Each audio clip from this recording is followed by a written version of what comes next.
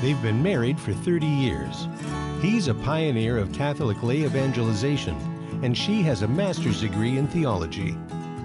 Put on the coffee and get ready to open the scriptures. It's time for Bible with the Barbers. Now, here's Terry and Mary Danielle. Welcome to Bible with the Barbers on this Friday, the 23rd day of February 2024. We will begin with prayer in the name of the Father, and of the Son, and of the Holy Spirit. Amen. Come, O Holy Spirit, fill the hearts of the faithful, and enkindle in them the fire of thy love. Send forth thy Spirit, and they shall be created, and thou shalt renew the face of the earth. O God, who by the light of the Holy Spirit did instruct the hearts of the faithful, grant that in the same Spirit we may be truly wise, and ever rejoice in his consolation. Through Christ our Lord. Amen. Sanctus, Sanctus, Sanctus Dominus Deus Sabaoth, pleni sunt caeli et terra, gloria tua, Hosanna in excelsis. Benedictus qui venit in nomine Domini, Hosanna in excelsis.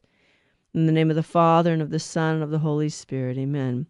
Well, welcome to Bible with the Barbers, and I hope you've all had a chance to share, have gotten used to the new time here on Friday at 10 a.m., and you've shared this with all your friends and family, and let everybody know. You're encouraging everybody that you meet to download that app and get Virgin Most Powerful Radio on their cell phones, but also to listen on our website. Anyone who wants to donate can call 877-526-2151. So today I want to talk a little bit about something in the Old Testament. And it's interesting. Oftentimes people find that there are certain books of the Old Testament they want to avoid. Leviticus, Numbers, Deuteronomy. Oh, those have so many details. They have so many regulations. They have so many rules. They have so many. This is just so difficult to read. Well, it's interesting. The church during Lent here, the first, as a matter of fact, it was Monday this week. This is the first full week of Lent. And on Monday this week, the reading was from Leviticus 19. Now, they don't read the whole thing, but it's Leviticus 19, verses 1 and 2, and then 11 through 18. So I'll read that part to you, and then I want to comment a little bit about it. And I'm going to point something out about whether or not this is important and still applies. So, a reading from the book of Leviticus. The Lord said to Moses, "Speak to the whole assembly of Israel, and tell them, be holy, for I, the Lord your God, am holy. You shall not steal. You shall not lie or speak falsely to one another. You shall not swear falsely by my name, thus profaning the name of your God. I am the Lord. You shall not defraud or rob your neighbor. You shall not withhold overnight the wages of your day laborer. You shall not curse the deaf or put a stumbling block in front of the blind, but you shall fear your God. I am the Lord. You shall not act dishonestly in rendering judgment. Show neither partiality to the weak nor deference to the mighty, but judge your fellow men justly. You shall not go about spreading slander among your kin, nor shall you stand by idly when your neighbor's life is at stake. I am the Lord. You shall not bear hatred for your brother in your heart. Though you may have to reprove him, do not incur sin because of him. Take no revenge and cherish no grudge against your fellow countrymen. You shall love your neighbor as yourself. I am the Lord." The word of the Lord. Thanks be to God. And so, what does God say in the beginning of this passage to Moses? He says, the whole assembly of the children of Israel to be told, be holy, for I, the Lord your God, am holy. Okay? So God is calling us, okay, to something beyond what we experience in this world. The holiness asked for of the Israelites, it's much more than merely ritual holiness, okay? This is not just a ritual thing. It's not an external thing. Oftentimes we get attached to rituals. We get attached to the external practice of our religion. And sometimes we can even make that a type of idolatry. We're loving God for the gifts he gives and not for who he is. God gives us many gracious gifts. He's abound. I mean, his graciousness towards us abounds. But do we love God for God's sake? Now, what if he were to take all of that away? Would we still love him? Or are we going to complain and whine and say, this is so hard. I can't do this. And, I say that every day sometimes. It's like, Lord, life is hard. And it's okay to tell the Lord it's hard. But are we going to give up our faith in him? Are we going to complain against him to the point where we're going to get angry at God? And this happens. The story, Betty Brennan's story years ago. Betty Brennan was a Catholic, and she grew up a Catholic, and she and her husband had a child that was hydrocephalic, and it was a very difficult delivery, very painful. And then the baby lived for about 2 years, but eventually the baby died. And in that 2 years, Betty let her heart grow hard because of the suffering. And she let her heart grow hard. And at the funeral, after the funeral, she said, I went out of the church, but I had to come back into the church to get something. And I looked at the crucifix and I shook my fist and I said, I'm going to get even with you. She said, I didn't know what I was saying, but she was a cellist and she hadn't been playing the cello for a couple years because she'd been in an orchestra before, but she was busy with this little baby that was very ill. And so she went back to playing in the orchestra. Well, there was an elderly man in the orchestra who befriended him. He was a psychologist. And he allowed her to talk about her hatred for God. And Betty put it this way. She said, I didn't realize that by doing this, I was receiving a negative inner healing. So she found a kind of peace, but it was a negative peace. And it turns out that this man was actually a high priest, a Satanist high priest. And she discovers this. But when she discovers it, she cannot break the tie with him because the emotional tie is so great. So she unwittingly got pulled into Satanism because of her hatred for God. And so beware of if people are allowing you to talk about your hatred for God. Beware. God is good and he desires only our good. Be holy, for I, the Lord your God, am holy. He is calling us to supernatural holiness. He's calling us to something that is beyond this world. And yes, he's calling to us to a forgiveness, an openness of heart. A heart, as Therese of Lisieux said, allow yourself a heart that will break. I remember reading that and I was like, oh, that's hard. Allow myself a heart that will break and don't get bitter about it. And take a deep breath and say, yes, Lord. You said yes to the cross, Jesus. So I'll say yes. And this hurts and it's hard and it's difficult to bear. But I will do this, Lord, because you asked me to do this. Whatever happens in our life, it may not be God's active will, but it can't happen if he doesn't allow it. So if he's allowing it to happen, he has a greater good intended to bring out of it. So he allowed Betty to have this child, and he never intended for her to turn her hatred on God, but she did. Unwittingly, she's pulled into Satanism, and by the grace of God, in the mercy of God, through an act of charity, she eventually is delivered from the bonds of Satan. And we have Betty Brennan's story. She returned to the sacraments. Betty Brennan talks about her story she was in the charismatic renewal, and eventually God blessed her with the gift of being able to pray with people, and God's healing was brought about through those prayers. But it was God's healing. As a matter of fact, at one point, she went to pray with a group of people after her reconversion to the faith and her full deliverance from Satanism. And she went to pray with this, and she was after Mass, there was a Mass. And then after Mass, they were supposed to have this prayer service, and she was supposed to pray over people. And she watched people come up to Holy Communion during that Mass.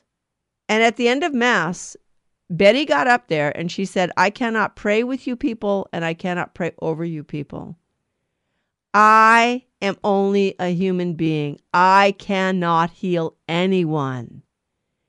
You came to Holy Communion and you received the Lord of life, the divine physician, the healer of all ill, and you didn't even recognize him. Do we recognize Jesus in the Eucharist? Do we reverence him and worship him?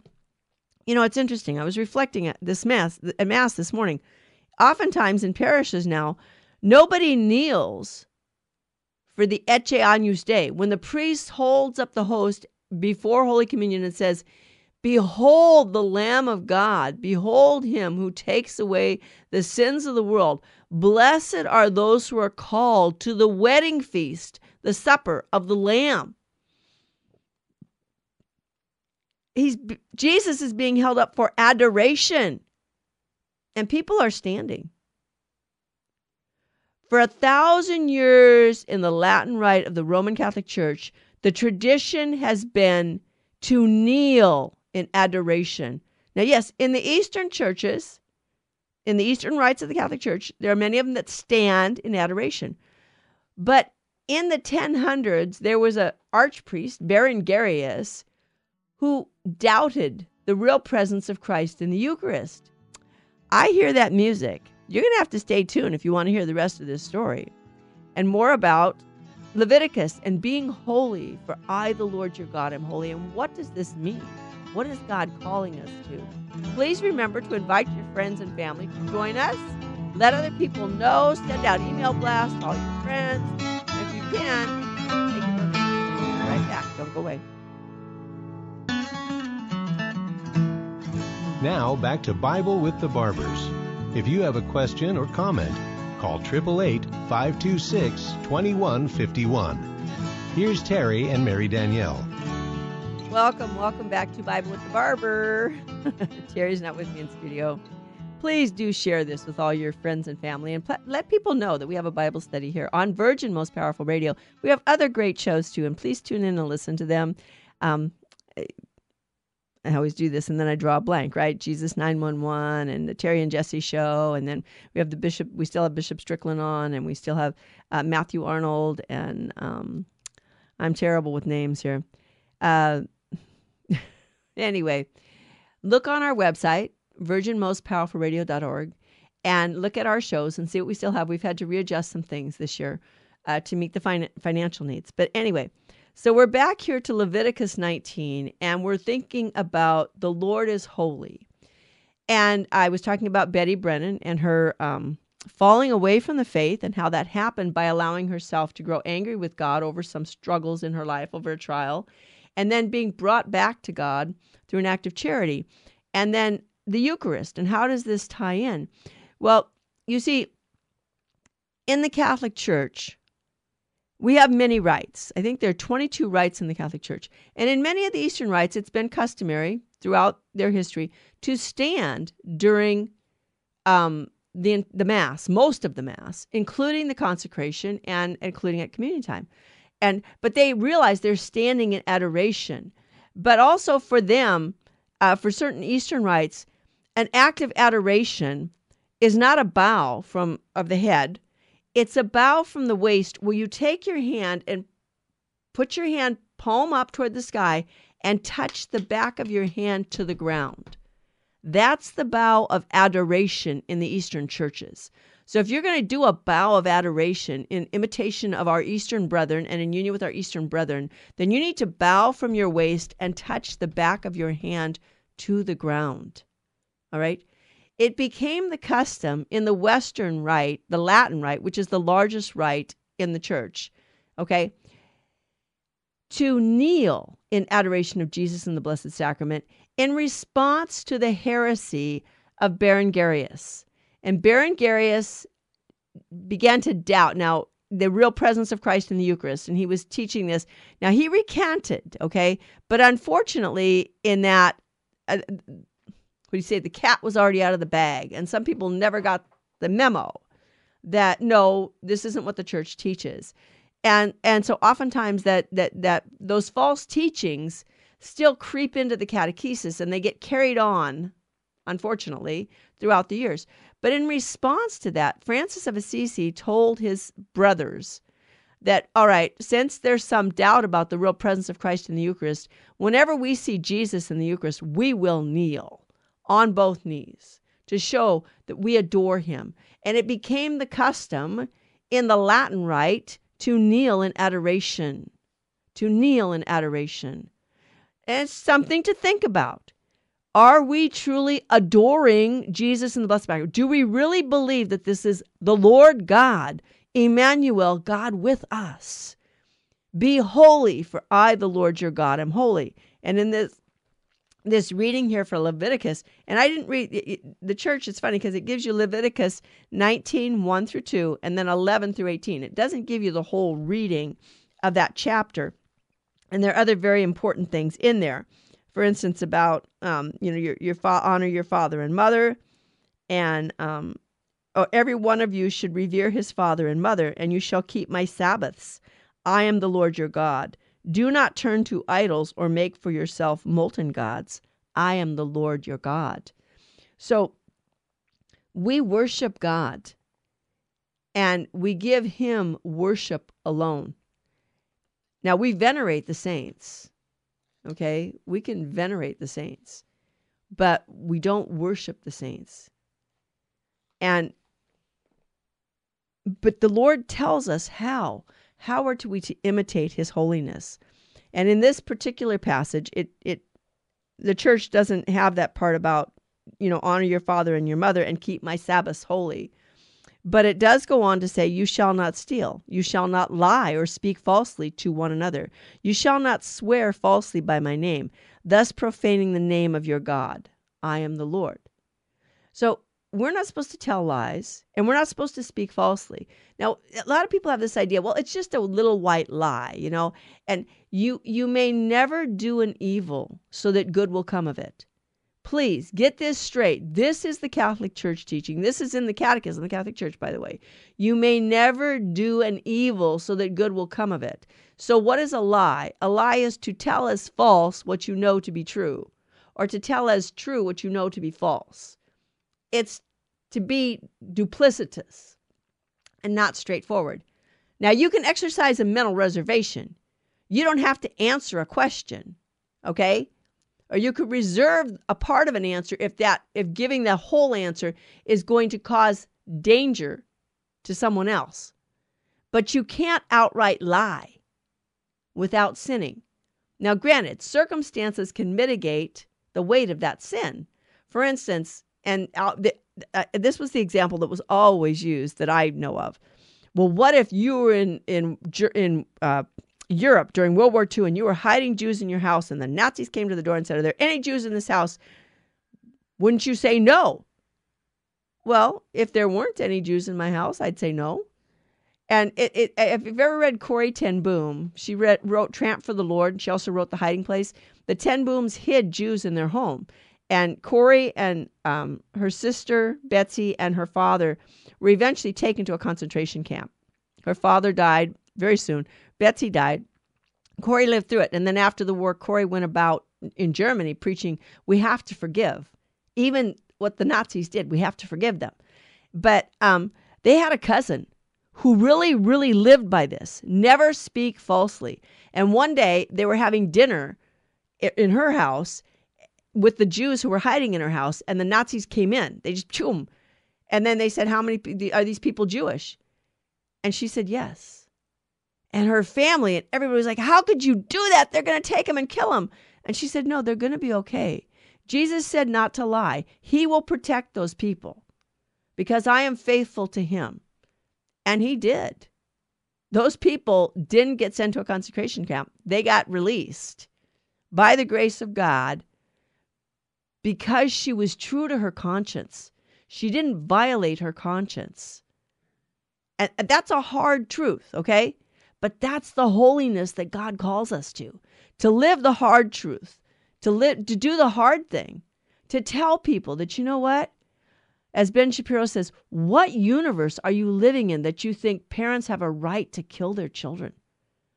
Induced abortion, whether it's surgically induced or chemically induced, to deliberately try to kill an innocent child just because they're inconvenient is a grave moral evil.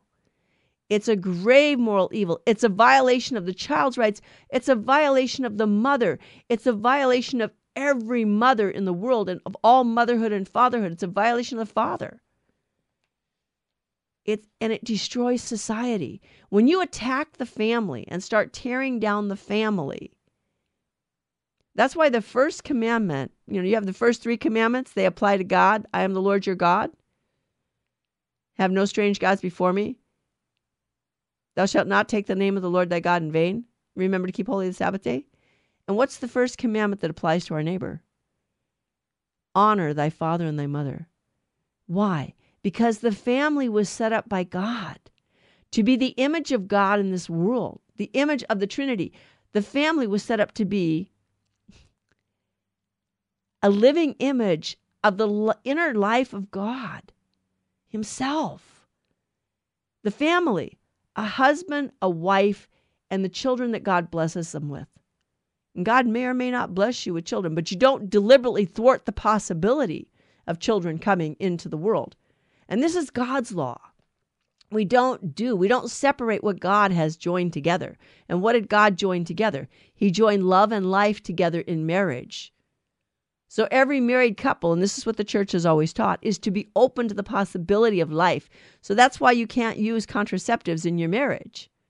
Because contraception, by its nature, is intrinsically evil. Intrinsic means that by the nature of the thing, it is evil.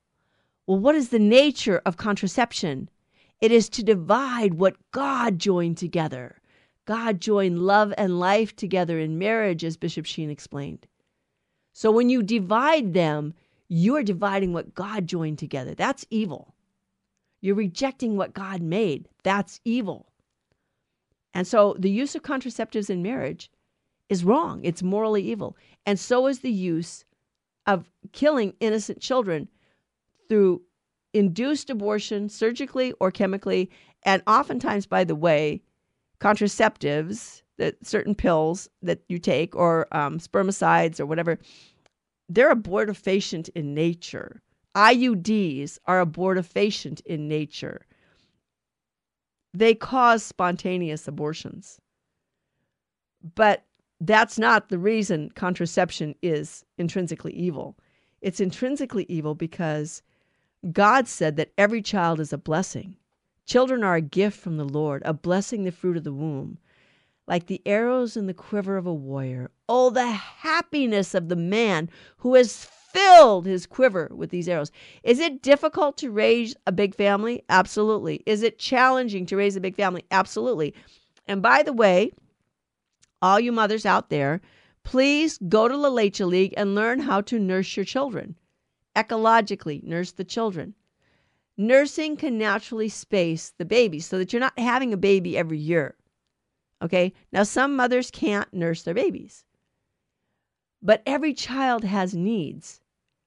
And that's why God allows for the spacing of children if, for instance, some mothers don't produce milk. So then you wait until the baby is 2 years old, and you can use natural family planning to space the children. Because having a baby every single year can deprive the baby of certain emotional needs that the baby has. And it can cause them serious problems later in life. I'm not advocating for people to limit their family size deliberately. And if people are, by the way, if you choose, you say, okay, well, I'm only going to have 4 children. And then once you have 4 children, then you use natural family planning to not have more children. Then you're using it with a contraceptive mentality now. You're using a legitimate means because you're using what God has made, but you're using it with an illegitimate attitude.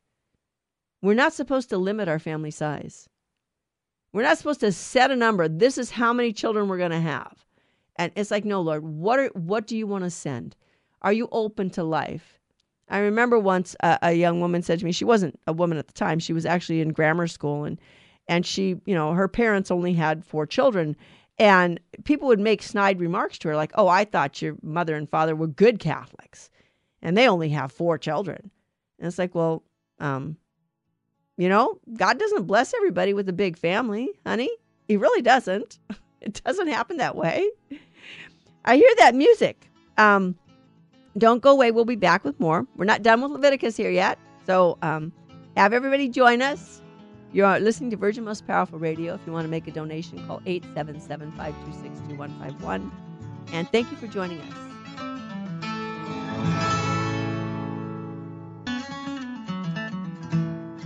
Now back to Bible with the Barbers. If you have a question or comment, call 888-526-2151. Here's Terry and Mary Danielle. Well, if you have a question or comment, please write them on the app and send them in, and I'll try and answer those as soon as I get to them. And I would love to. You can't call in live because this show is pre-recorded. But thank you for listening, and do pass it on. And if you do have questions and comments, please, I'm more than happy to try and answer, especially your biblical questions. That's my expertise, as it were. Expertise is I'm not much of an expert, but you know what? I love the Bible and I love God's word. And I know that God's word is faithful and true and has the power to change me and you. So why am I talking about you shall not steal, you shall not lie, or speak falsely to one another? You shall not swear falsely by my name. Why am I talking about contraception and marriage and family and abortion? Well, it's interesting. When you can lie with your body, with your actions, okay? And when a couple uses contraceptives in their marriage or resorts to abortion, they're lying to one another. Because in marriage, you give yourself totally to your spouse as a gift. Everything about you is not, you don't belong to yourself anymore. You belong to your spouse, and vice versa. But in contraceptive relations in marriage, when you use contraceptives, you're saying to one another, you can have everything but my fertility. I don't give that to you. I'm reserving that for myself, and I'm going to control it. And you're also telling God. It's interesting because Dietrich von Hildebrand argued that contraception is primarily a sin against the first commandment, because the person you've cut out of your life is the most important, is God. Read Bishop Sheen's 3 to Get Married. The Father, Son, and Holy Spirit, the most holy Trinity, that we should worship, that we should be holy. And we're cutting them out of our marriage by saying, we're not going to have children. We're going to control that. And it's interesting. Mr. Engineer made a very good point to me while I was on the break here. And that is that the relationship between bulimia and the use of contraception. What? What's the Well, here's the relationship. Bulimia is what? You eat the food for the pleasure of eating, but then you get rid of it, right? Because you don't want to gain any weight. You don't want any nourishment from the food.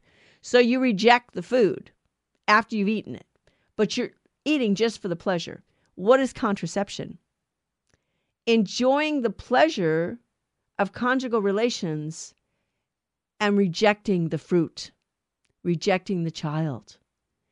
And is there a connection? Absolutely. It's interesting. We had a good priest friend of ours point out that, why was it that an entire generation of nominal Catholics, by the way, Humanae Vitae was published before Vatican II was implemented. Why did Pope Paul VI have to write it? And why did an entire generation of nominal Catholics reject Humanae Vitae out of hand without reading it? It wasn't because of Vatican II, honey. It was because they had bought into the pleasure culture. They already believed, and as St. Augustine would say, they had already begun to live debauchery. What is debauchery? When you make the means an end in and of itself. The pleasure of sexuality, the pleasure of eating, is to encourage us to have children and to eat. If eating wasn't pleasurable, you wouldn't eat. If sex wasn't pleasurable, you wouldn't have children. People wouldn't do it. They would just say, if something's not pleasant, we avoid it. It's pleasurable as an encouragement, but to be used in the proper way. And when you start making the pleasure an end in and of itself, when you develop a theology of pleasure, that's debauchery. That's what St. Augustine said, because now you've made the means an end in and of itself. No, the end of sexual intercourse in marriage, the end of the conjugal relation, is the union and good of the spouses and offspring, children, and the union and good of the spouses, to help the spouses to channel their sexual energies in a way that is chaste. Yes, you do have to live chastely within marriage. Perfect fidelity, okay? And the same as eating. The purpose of eating is not the pleasure. Although we live in a society where we have what? We have calories, calorieless foods. We have drinks that are calorieless and have no nutrients in them and don't even hydrate us. Diet drinks, they don't hydrate us and they don't nourish us. And even the alcoholic beverages. So we're eating and drinking just for the pleasure of it. And it's not nourishing us. As a matter of fact, some of the fathers of the church took a very dim view even of making pastries. It's okay in moderation. But you know what? It's never okay to commit gluttony. It's always a sin, even on Thanksgiving and Easter and Christmas. It's always a sin to be eating too much candy. If we're eating to the point of making ourselves sick, even not even necessarily that point, it's wrong. By the way, getting drunk is a sin. If you have been drunk, if you have been intoxicated, go to confession. That's a serious moral evil. And if you did it on purpose, knowing that it was a serious moral evil, and you freely chose it, that's a mortal sin. Okay? Go to confession, even if you didn't do it on purpose. Some people have this problem where, they start drinking when they're young and they get this bad habit, and then they get to the point where all they have to do is drink one beer and they get a little bit tipsy. They start losing control of their faculties. We are never supposed to surrender our rational faculties to a substance or to anyone other than to God. Okay? We are supposed to be reasonable creatures in all situations. Okay? So, yes, to use the marriage act without being open to children is to lie. So you're not supposed to speak falsely, even with your bodies. Then it goes on to, you shall not defraud or rob your neighbor. You shall not withhold overnight the wages of your labor. You shall not curse the deaf or put a stumbling block in front of the blind, but you shall fear your God. I am the Lord. Now, the social teachings of the church, and yes, the Catholic Church does have social teachings, and she always has. Rerum Novarum, Quadragesimo Anno. I can't remember all the social, but there are several social encyclicals where the church is showing us, in other words, how are we supposed to live in society in relation to the people around us? The social teaching of the church, which is part of moral theology and is based on revelation and on reason enlightened by faith. Yeah, we have our reason. We need to have it enlightened by faith in some instances in order for us to really live as Christians, is summed up on the subject of the wage by the Catechism of the Catholic Church. Thus, a just wage is the legitimate fruit of work. To refuse or withhold it can be a grave injustice.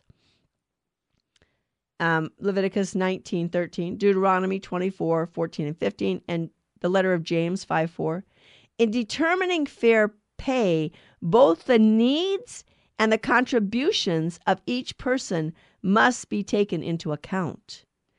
Remuneration for work should guarantee man the opportunity to provide a dignified livelihood for himself and his family on the material, social, cultural, and spiritual level.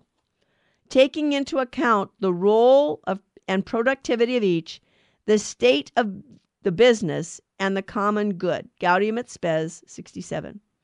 Agreement between the parties is not sufficient to justify morally the amount to be received in wages. Okay, agreement between the parties is not sufficient to justify morally the amount between the parties. That's in the Catechism of the Catholic Church, number 2434. What's interesting is that can go both ways. You're not paying the laborer what he should be getting in order to support his family, to provide for his family a livelihood on the material, social, cultural, and spiritual level. Okay? At the same time, you shouldn't be paying someone so much that you're putting an unbearable burden on the back of someone else. For instance, when a certain company in California was going bankrupt, this was back in the 1990s, I believe, and so they applied to the state for aid. It was a very large company, and the top executive of that company took $17 million when the company's supposedly going bankrupt. And then the company was bailed out by the state. Well, to say that the company was bailed out by the state is to say what? The taxpayers bailed the company out. While one man makes off with $17 million, you don't need $17 million, honey. That was unjust. Even if it was agreed upon, that was unjust. And it was really unjust because you're stealing from all of your customers, who, by the way, are locked into you and don't have a choice because they have to buy your product. It was that type of a product. It was a utility. So that too is unjust. Those are the kind of things that Christians are supposed to fight and say, no, this can't be done. This is wrong. And no, the state isn't going to bail you out. You need to go belly up, and that man needs to go to jail or pay back everything that he stole, because he stole that from his customers. And so the price of the utility goes up and the taxes goes up, and people get priced out of homes and their family has no place to live. Okay? These things are important before God. God, it matters to him. You shall do no injustice in judgment. You shall not be partial to the poor or defer to the great, but in righteousness shall you judge your neighbor. In righteousness. You shall not go up and down as a slanderer among your people. You shall not stand forth against the life of your neighbor. I am the Lord. Justice is a moral virtue that consists in the constant and firm will to give their due to God and neighbor. Justice towards God is called the virtue of religion. What do we owe God? We owe God the worship that is his due. I am the Lord your God. You shall have not strange gods before me. I hear that music again. So I'm having a great time. I hope you're enjoying this Bible study. I love this. This is God's holy word. It still applies to us today. Please get your family and friends to join us. If you want to make a donation, 877-526-2151. And if you have any questions, write them in on the app. Now back to Bible with the Barbers. If you have a question or comment, call 888-526-2151. Here's Terry and Mary Danielle. Well, they say time flies when you're having a great time. So I must be having a great time because time has flown. And I think we're on our last section here of the show today. So thank you for joining us. I want to thank all the radio stations that pick us up. It really means a lot. And all of those of you who listen on the radio, please, look at our website, look at our app. Remember to support your local radio stations. And if you can, support Virgin Most Powerful Radio. But support us with your prayers and your sacrifices. We really need that. And especially in our country right now, we really need to turn back to the Lord and stop offending him. In 1917, when our Blessed Mother appeared to the children at Fatima, she said, stop offending God, who is already too much offended. And the 20th century just seemed to get worse and worse and worse. So we really need to turn back to the Lord our God and be holy, for God, our Lord, is holy. And so we're talking about justice, and in justice toward God is the virtue of religion. We give to God what is his due. And everything that we are and have comes from God as a gift. So it belongs to him. We belong to him. We should give ourselves back to God as his due. Don't be afraid to give yourself to God. Young people, don't be afraid that God, it's like, oh, well, I don't want to give myself fully to God. I don't want to pray too much because I might have to go into the convent. I might have to. No, God calls people to the vocation he calls them to. He calls people to holy marriage and family life. He calls people to religious life. He calls young men to be priests. He calls young women to be religious sisters. And sometimes he calls people to be consecrated lay people who serve the church in secular institutes or ecclesial families of consecrated life. And sometimes there are some people who are just called to be single people so that they're free to serve within the church. Okay, find that area of service. And, it's if you think God's calling you to marriage, somebody once said, if you haven't found your spouse yet, don't be looking for a spouse. Start running after God. And after a while, look around and see who's running beside you. So, justice toward men disposes one to respect the rights of each and to establish in human relationships the harmony that promotes equity, not equality, equity, according to each one's need.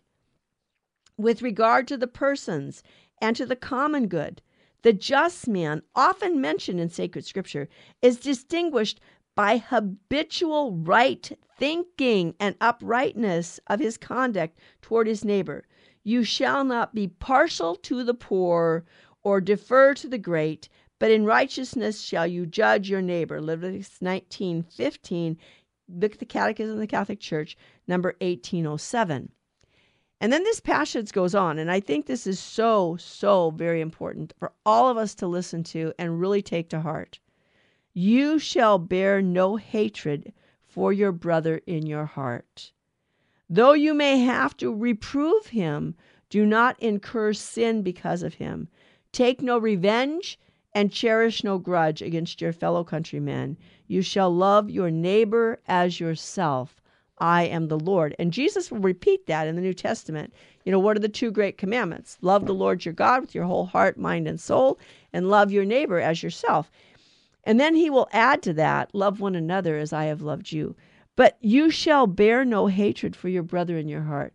If someone has hurt you or a family member or is hurting you continuously and a family member, pray for them every day. Just pray 3 Hail Marys and say, Lord, heal my heart, touch my heart, to be open, to have a merciful heart, and touch this person to understand that their actions are hurtful. They're hurting people every day. And in so doing, they're actually hurting themselves. The idea that we can go through life hurting other people and not be hurting ourselves, it's ridiculous. When you cut people out of your life because you don't need their negative energy in your life, well, maybe what you don't need is your own self-pity and your own ego. We all have this tendency to feel sorry for ourselves and to think everybody's picking on us and everybody's out to get me. And we need to stop it.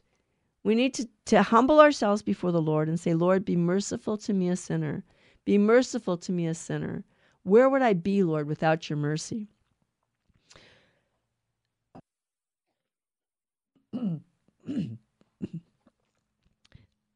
Excuse me.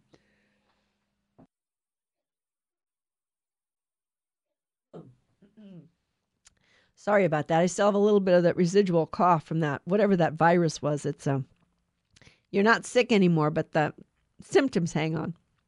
It's all good. So we want to be merciful as the Lord our God is merciful. He's merciful to us. So we want to pray for the grace to be able to forgive. We have to learn how to do this. And this is what, Corrie ten Boom, after the war, she went around and she preached forgiveness. We have to forgive the Nazis. We have to forgive them. And one night after she'd preached this sermon on forgiveness, this man walked up to her. And she said, I recognized him. He'd been a guard at the prison camp where I was in prison. And everything in me wanted to turn away from this man. I was just like, oh, no, not him. And she said, he looked at me and he said, I was a guard at one of the prison camps. Can God forgive me? And she had to deny herself in that moment. She said, if I turned away from him, I knew that everything I had just said was meaningless. And I reached my hand out and I said, as God forgives you, I also forgive you. Yes, God can forgive you.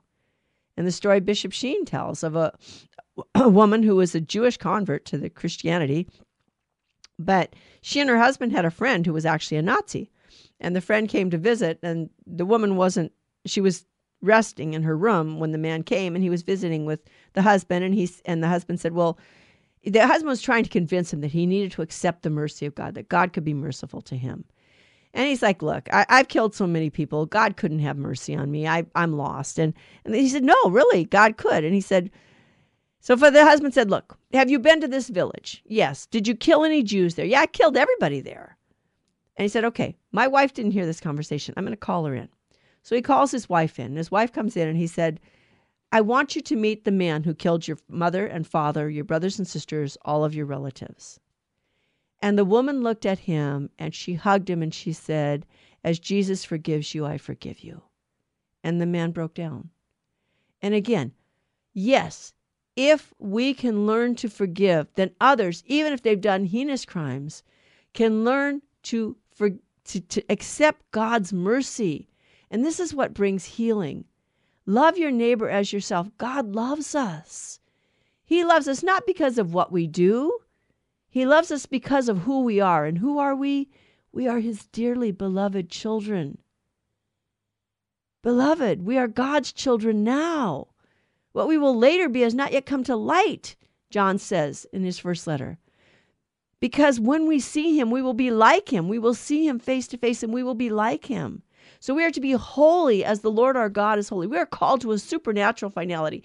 We are called to leave behind all the encumbrances of this world, all of the attachments to this world, all of our pleasure seeking in order to pursue God and union with God. And we can do that by serving our neighbor and loving our neighbor. So ask for the grace to be able to forgive those who have hurt you and hurt your family members and who may continue to be hurting you and your family members. Pray for them. There's always hope. People can change. Men change every single day. You know, there was a man by the name of Clinton Duffy. He was the warden at San Quentin. And he came to San Quentin. There was a man named Bill Sands who was a prisoner there at San Quentin at the time that Duffy became the warden. And Bill Sands said that when Duffy came, before Duffy came, Bill had had every bone in his body broken at least once by the guards at San Quentin. And Duffy came, and that all stopped because Duffy believed in reforming men. And there's a book called The San Quentin Story. It's by Warden Clinton Duffy. And he talks in there about his method. But he introduced these men to God and to God's mercy. And Bill Sands was reformed. And he changed. And he actually did get out of prison eventually. You have to get you can look up Bill Sands and see if you can find his story online. I first heard an audio tape of his story when I was in junior high. I was taking a summer school class in math at a public school. And the math teacher played the tape for us. I heard it again as an adult when I was working with Terry. Someone sent us Bill Sands' story.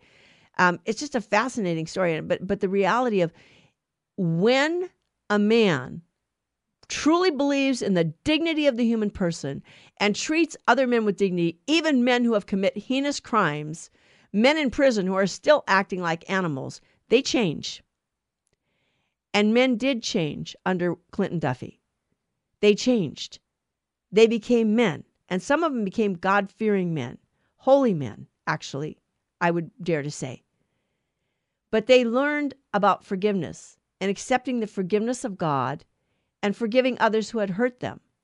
Bill Sands had to forgive his mother and father. His mother and father had divorced when he was very young. And then one time in junior high, he came home late. His mother had custody of him. He came home late for school. She was trimming the rose bushes, and she took a rose stick that was quite large with very large thorns, and she beat him with it till he bled. And so when he was a teenager, his father wouldn't pay any attention to him. So he tried to get his father's attention. His father was a judge. He committed a petty crime. His father wanted to show how impartial he could be. So what did he do? He threw the book at his son. He gave him the hardest possible punishment for the crime he had committed. That wasn't impartiality. That was just unjust. It was just unjust. And Bill Sands decided, well, my mother doesn't care about me. My father doesn't care about me. Nobody cares. So why should I care? So he turned to a life of crime and ended up in San Quentin. Suffered a lot for it, but eventually he found out that somebody does care. somebody does care. God cares. And you have a dignity as a human person, made in God's image, as a person to be loved, as a child of God, a brother and sister of Christ, a temple of the Holy Spirit, an heir to the kingdom of heaven. And God loves us. And he wants us to love one another. And yes, he even wants us to forgive those who hurt us, those who hurt our family members, even, people who have commit crimes against our family. He wants us to forgive. And in that forgiveness, we experience the mercy of God as well. God is merciful to all of us. We're all sinners. Remember the publican and the Pharisee, and they go up to the temple, and the Pharisee, oh, Lord, I'm so great. It's like the guy who sings, oh, Lord, it's so hard to be humble when you're perfect in every way. And the publican stands in the back, Lord, be merciful to me, a sinner. And who went home justified? Not the Pharisee. It was the publican, the man who came before God and said, Lord, I'm a sinner, be merciful. So, Lord, be merciful to me, a sinner. Please help me to forgive all those who have injured me, and help all those who I have injured to forgive me. I want to forgive all those whom I have injured, and I want all those who, those I have injured to forgive me, but I also forgive all those who have injured me. So, join us again next week on Bible with the Barbers. Thank you to all those who support us, our radio stations who pick us up, social media networks that pick us up, and we'll be back again, God willing, next week.